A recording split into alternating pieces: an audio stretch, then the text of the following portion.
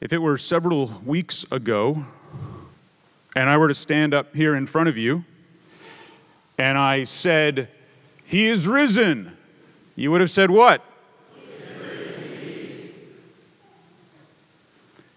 But now when I stand up here and I say, "He is ascended," you say, "Only because I set you up."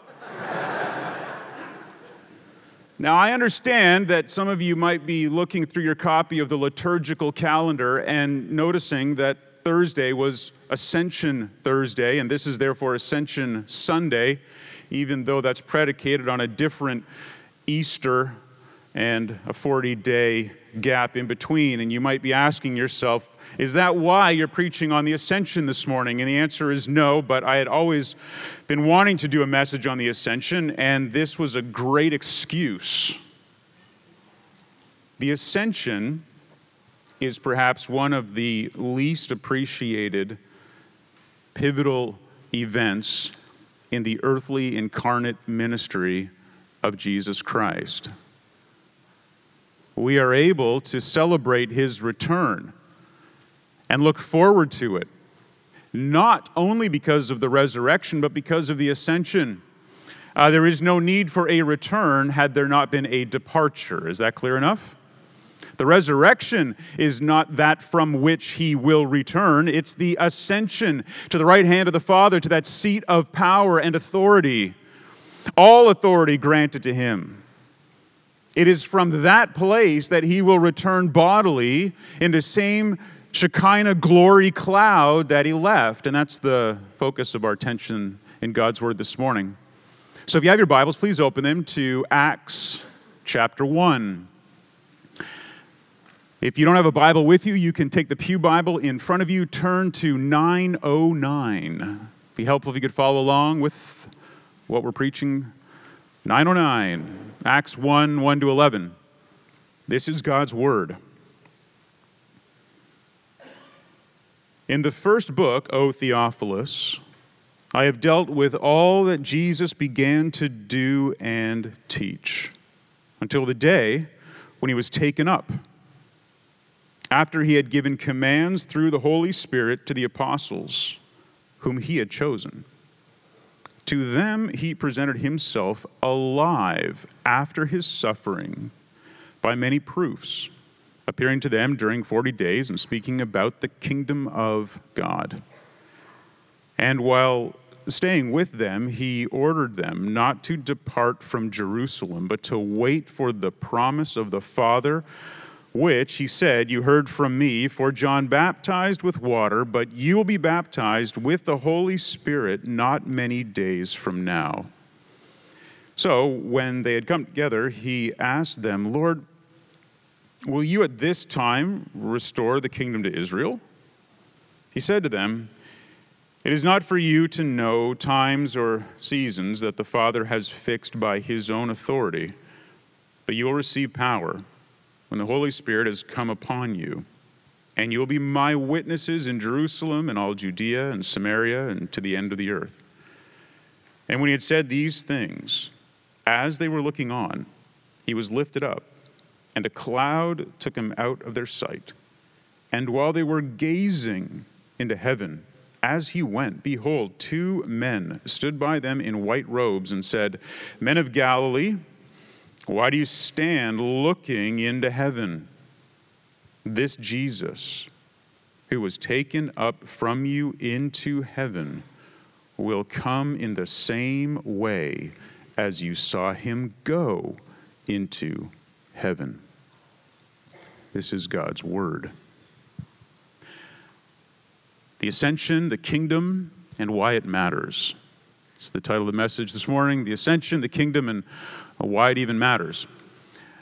All of this account is situated within a 2-volume history that was written by a physician named Luke.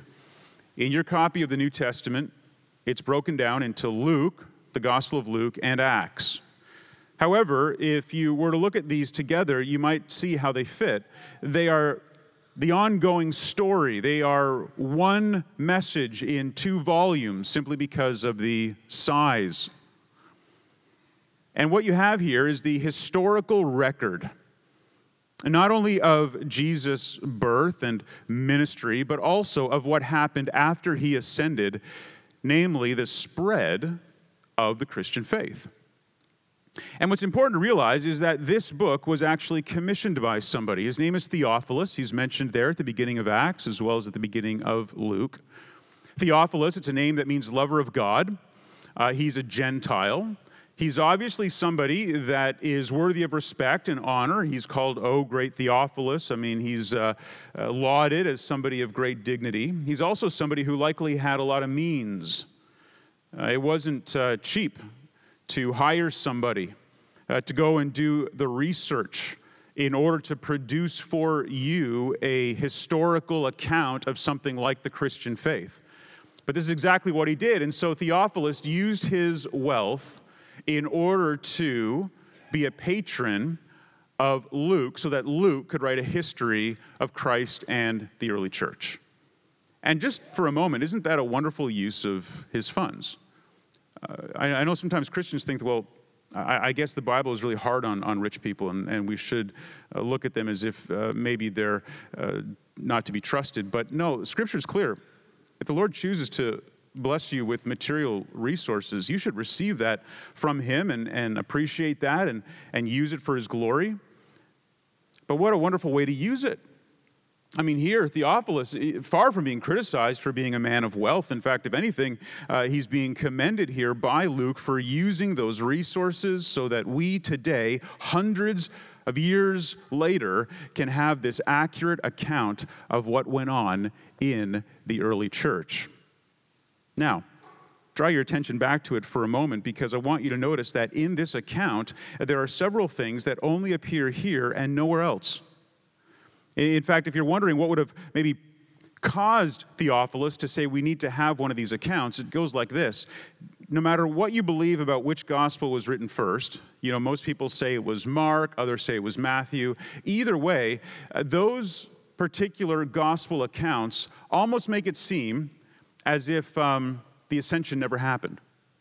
I mean, there's no real reference to it in any particular way. And you might say, well, I read the end of Mark and it seems to be there, but if you know anything about textual analysis, that last part of Mark, there should be a note in your Bible, it's probably not part of the original inspired text.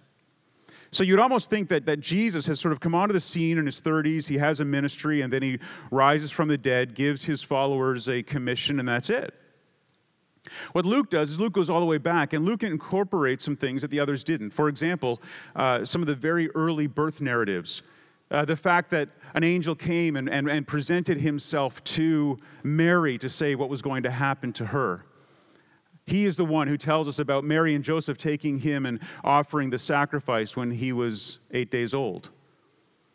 It's Luke who tells us about the ministry he had in the temple. Remember when he was 12 and his parents left to go back home and he was there in the temple teaching all of these scholars from the scriptures?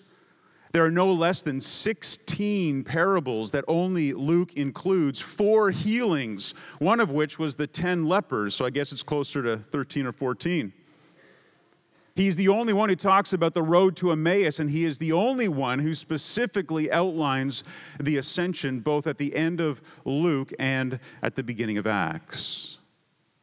It's critically important for the early church to understand that their risen and ascended Lord was the one that they were worshiping.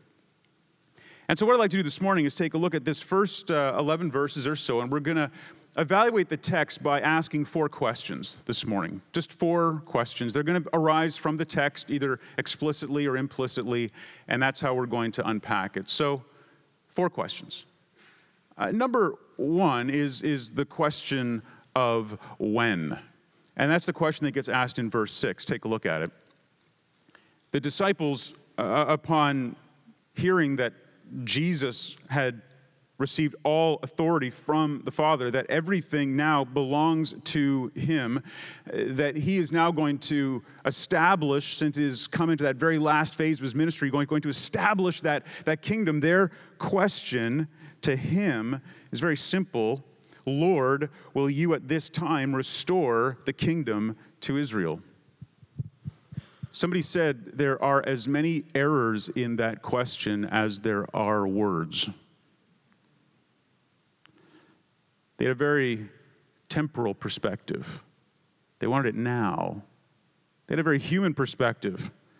This was a little bit of revenge politics going on. They wanted Jesus, now that he was resurrected, to come back and finally wipe out those Romans like he was supposed to do the first time.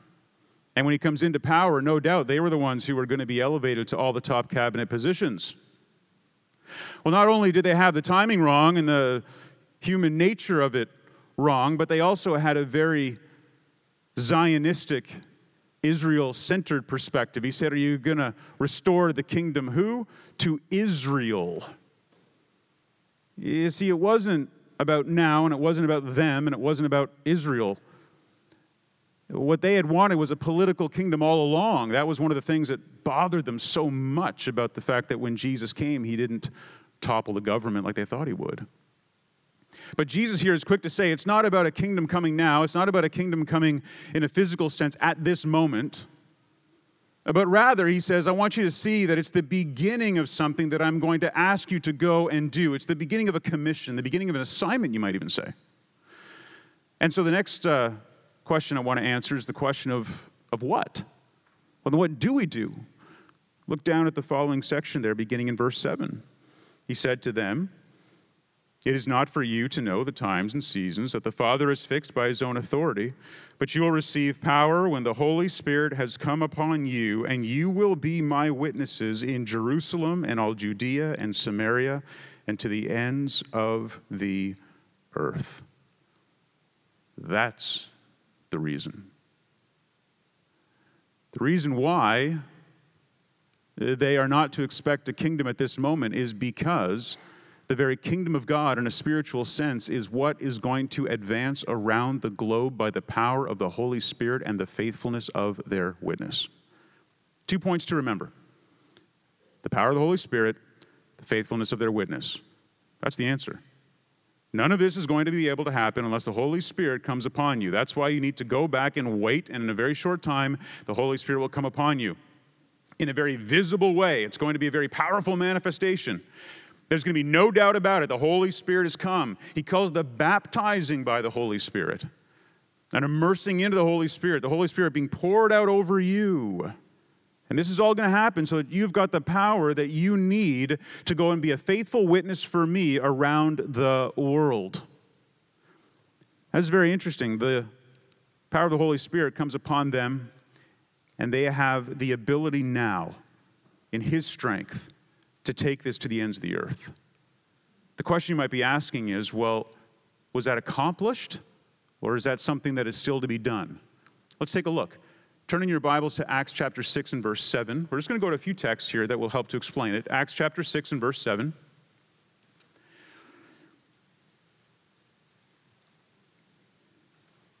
And the word of God continued to increase, and the number of the disciples multiplied greatly in, where? Jerusalem. And a great many of the priests became obedient to the faith. Amazing. It's the word of God that spreads. It's the word of the gospel that spreads. And it became very popular in Jerusalem. That was the first starting point, Jerusalem. And what's interesting is that it wasn't only reaching the Jewish people and they were becoming disciples, but it says here that it even was powerful enough to change the hearts of the priests. The very people who were in the religious establishment, even they were getting saved. Even they were putting their faith in Christ. Jerusalem was becoming the very epicenter of the gospel message. And as God often does, he brings something in to disturb what was happening within that particular city in order that the gospel may go further. And so now look over at chapter 8 and verse 1 of Acts.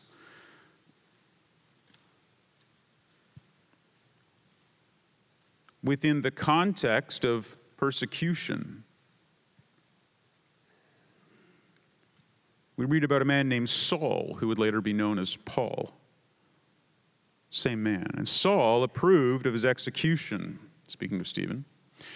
And there arose in that day a great persecution against the church in, where? Jerusalem. And they were all scattered throughout the regions of Judea and Samaria, except the apostles. The apostles, they sort of battened down the hatches and they stayed in Jerusalem. They saw the martyrdom of Stephen. They understood what the cost was, but they were going to stay there in Jerusalem, and they were going to continue to support that fledgling church. But because of the persecution that came upon the people, they began to get scattered. And when these Christians were scattered by persecution, they ended up in all sorts of regions, including Judea and Samaria. And guess what? They brought with them the Holy Spirit-empowered witness of the gospel. So we've already got Jerusalem, we've got Judea and Samaria. So the next question is, well, what about the ends of the earth? Well, I have an answer for you. It's in Acts. Go to 13, Acts 13. I want you to look over at verse 48. We'll pick it up about halfway through verse 48. Or 46, I'm sorry. Acts 13:46, since you thrust it aside and judge yourselves unworthy of eternal life, behold, we are going to the Gentiles. Verse 47, for so the Lord has commanded us, saying, now he quotes the prophet Isaiah, I have made you a light for the Gentiles, that you may bring salvation to the ends of the earth. Jerusalem, Judea, and Samaria, and the ends of the earth represented in the gospel that goes forward to the Gentiles. How do they respond to it? I love the way this ends in verse 48. And when the Gentiles heard this, they began rejoicing and glorifying the word of the Lord. And as many as were appointed to eternal life believed. All the elect in Jerusalem, Judea, Samaria, all these elect Gentiles, fulfilling the prophecy of Isaiah that the gospel would go to the ends of the earth. Now, let's ask a question.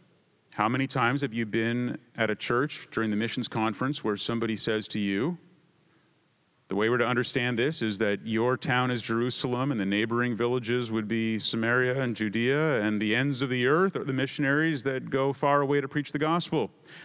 This understanding of Acts would clarify that that sort of teaching is not accurate.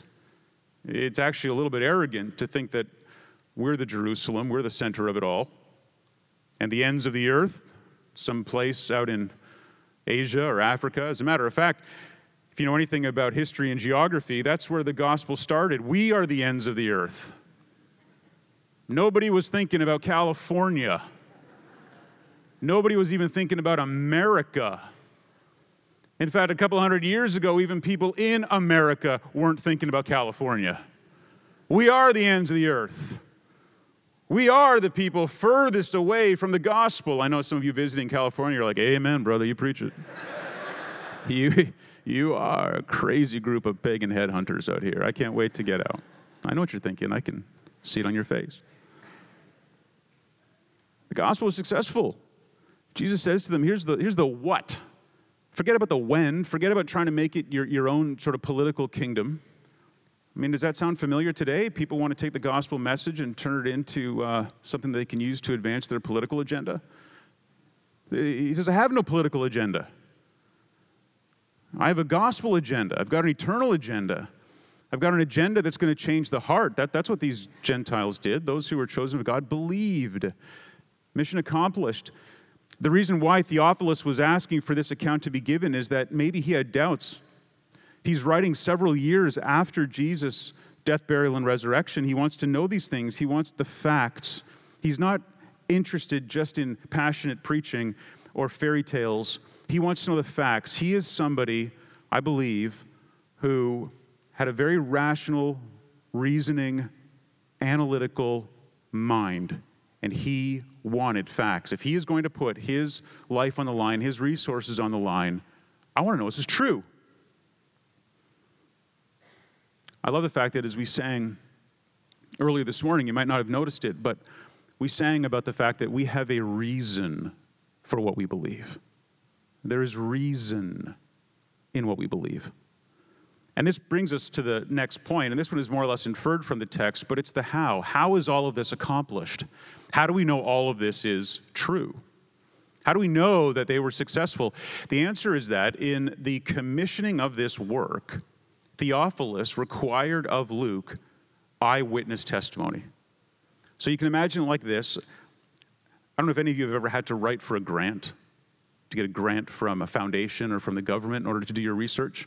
But it's almost like this. Imagine that there was this prospectus put out there that Theophilus is going to offer a research grant to somebody who will come in and who will fastidiously and carefully and rationally list out for him not only the history of the life of Jesus Christ, but also what has been going on in the world since the time that the gospel began to spread from Jerusalem through Judea, Samaria, and even to the ends of the earth through the Gentiles.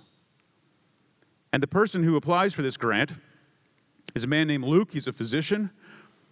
And he says, I'll do it. Now, he's not the first one to have done it.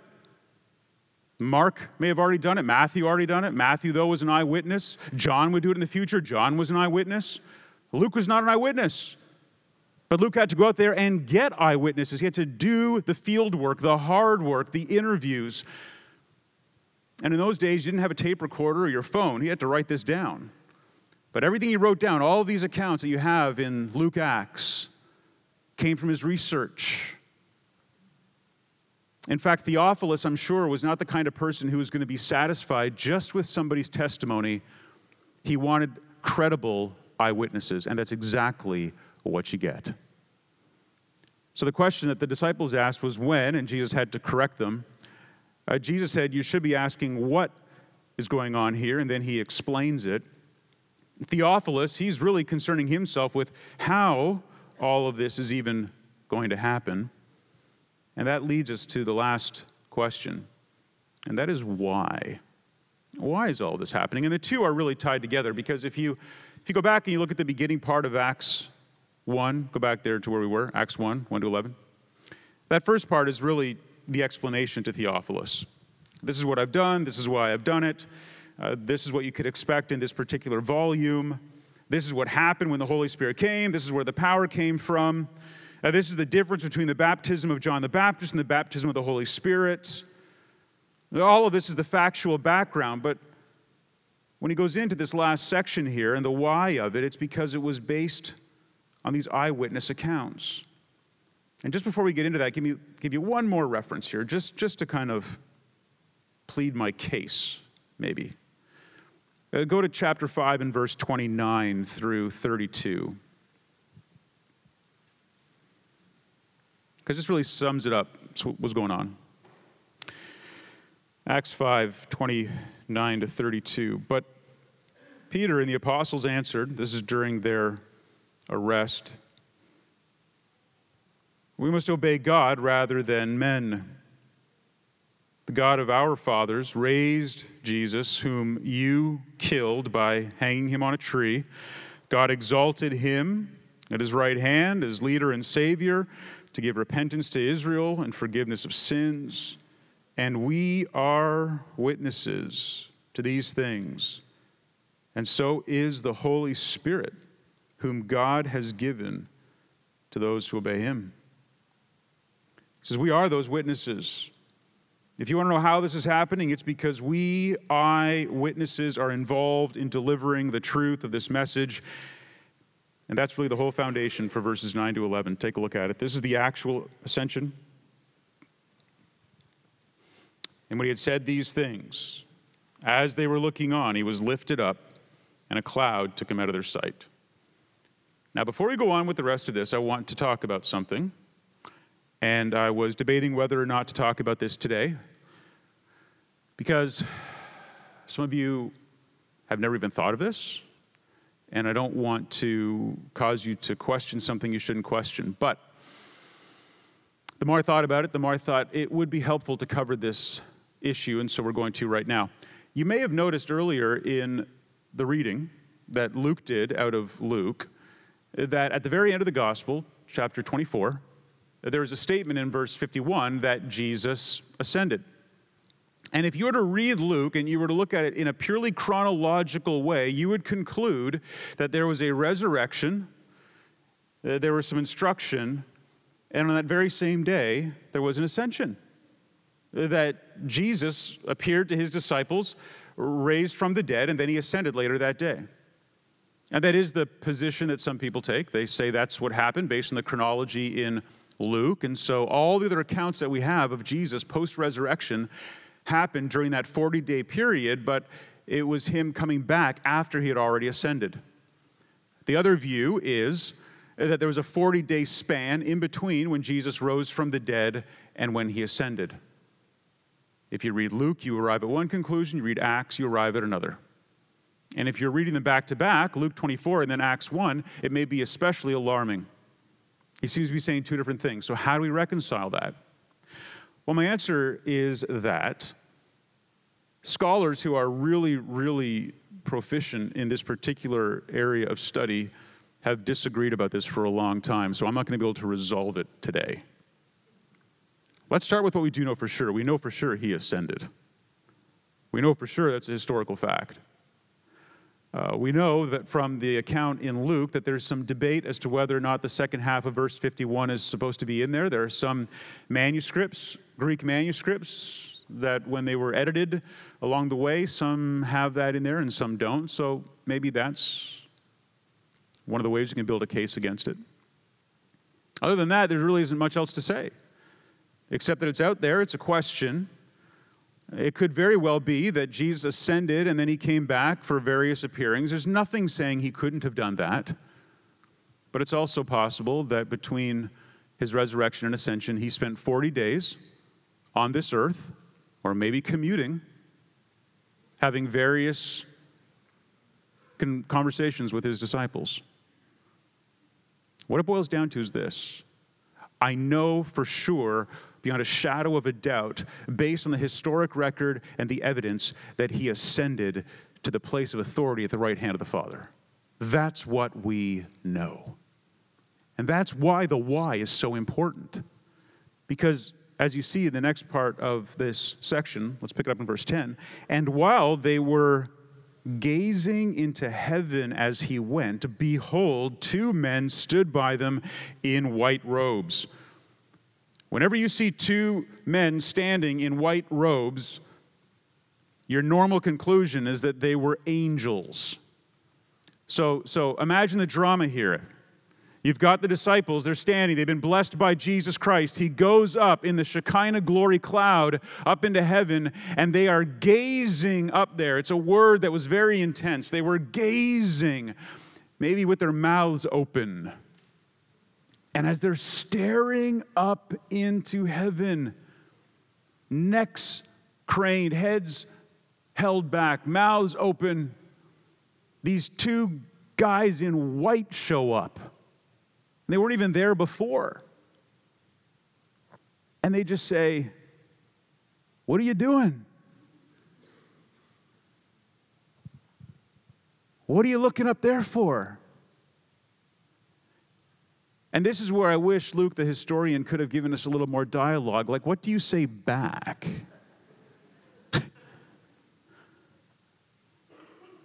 But these two angelic messengers, they send something in that why. It's kind of a rebuke, isn't it? What are you doing? You heard what he said. You heard what you're going to do. He gave you the instruction. Holy Spirit's going to fill you. You're going to be his witnesses. Get on with it. Get on with the work. Get on with what he called you to do. He made it clear he's not going to put some political kingdom into play right now, so stop even hoping for that. It's not going to happen. It's not going to make Israel great again. It's not going to turn it into some kind of objective so that you get all the revenge against your political foes. It's not going to tear down all these institutions that have been persecuting you so that you could now be in charge. He says, I'm going to give you the power to go and be a witness. And you're going to be my witnesses all over the world, so you better get at it. That's the why of the ascension. So look at the last verse here in the section. He says this. Men of Galilee, why do you stand looking up into heaven? This Jesus who was taken up from you into heaven will come in the same way as you saw him go into heaven. He will come back. Why do we look forward to the return of Christ? Because there was a departure of Christ. Why did Christ have to depart and ascend? He ascended in much the same way that the Old Testament priest would ascend up to the Holy of Holies and into that place where he could then offer the perfect sacrifice before the throne of grace so that those who put their faith in him could be saved. He had to ascend in bodily form. That's why the angels say he's going to come back in the same way you saw him leave. Let me explain what that means. He's coming back as a man. He's coming back as a man.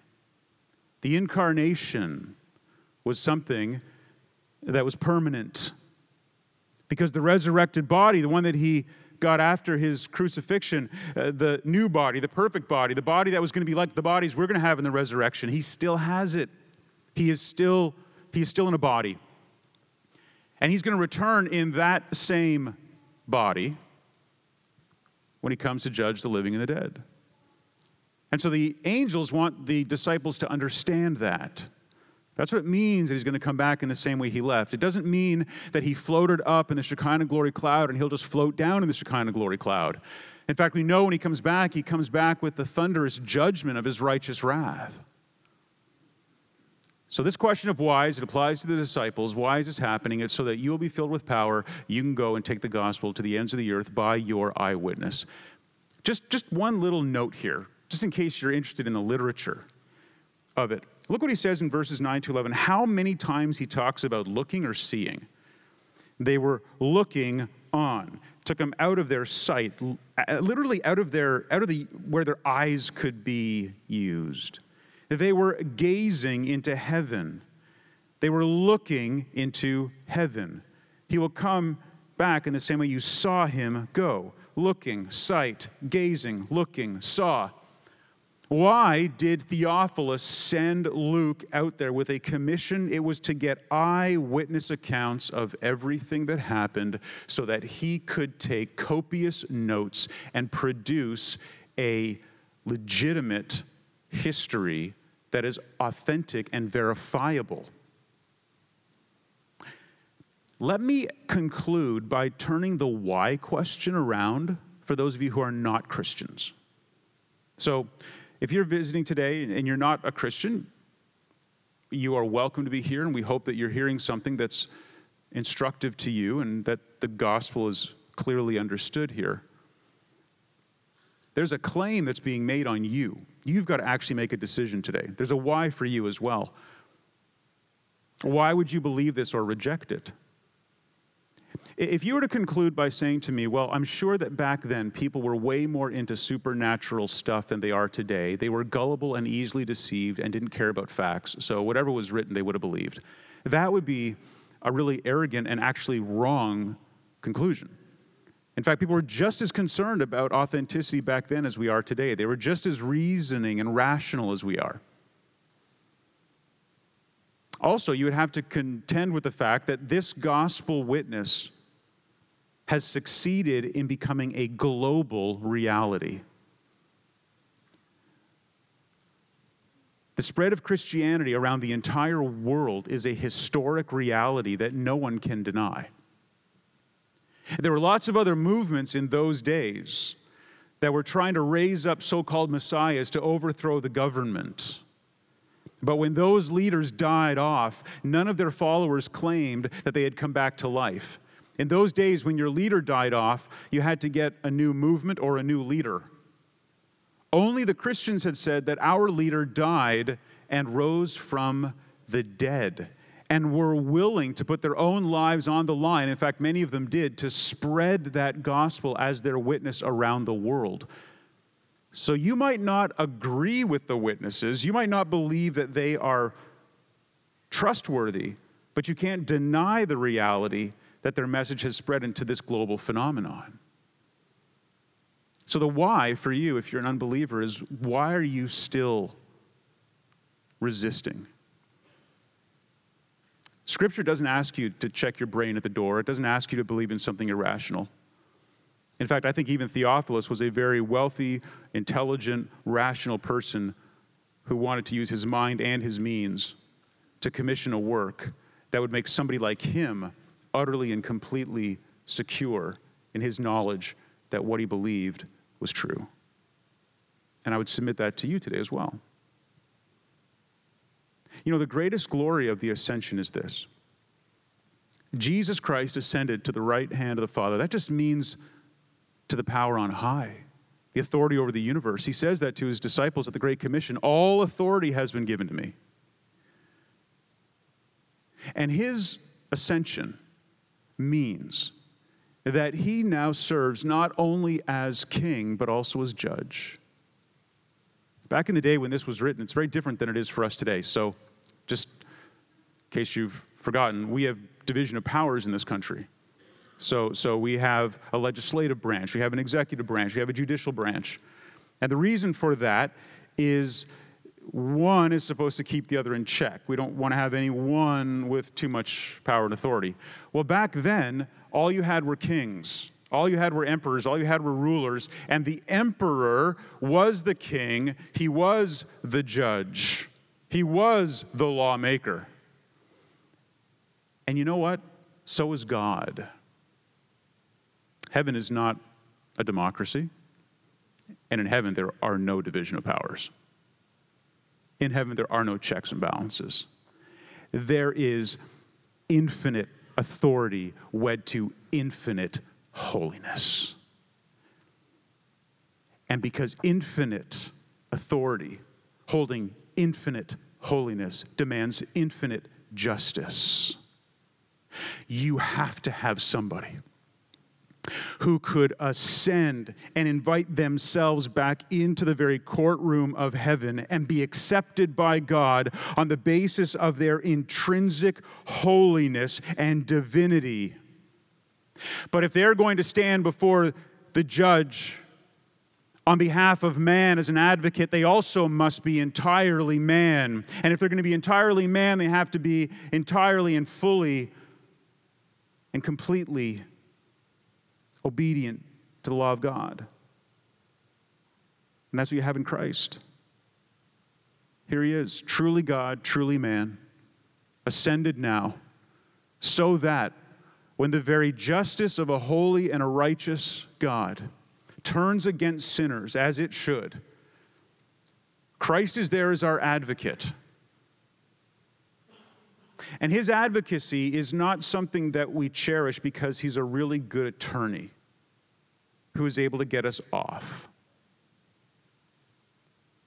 Some people are looking for a really good attorney so that they can get you off, so that they can make the jury believe you didn't do it.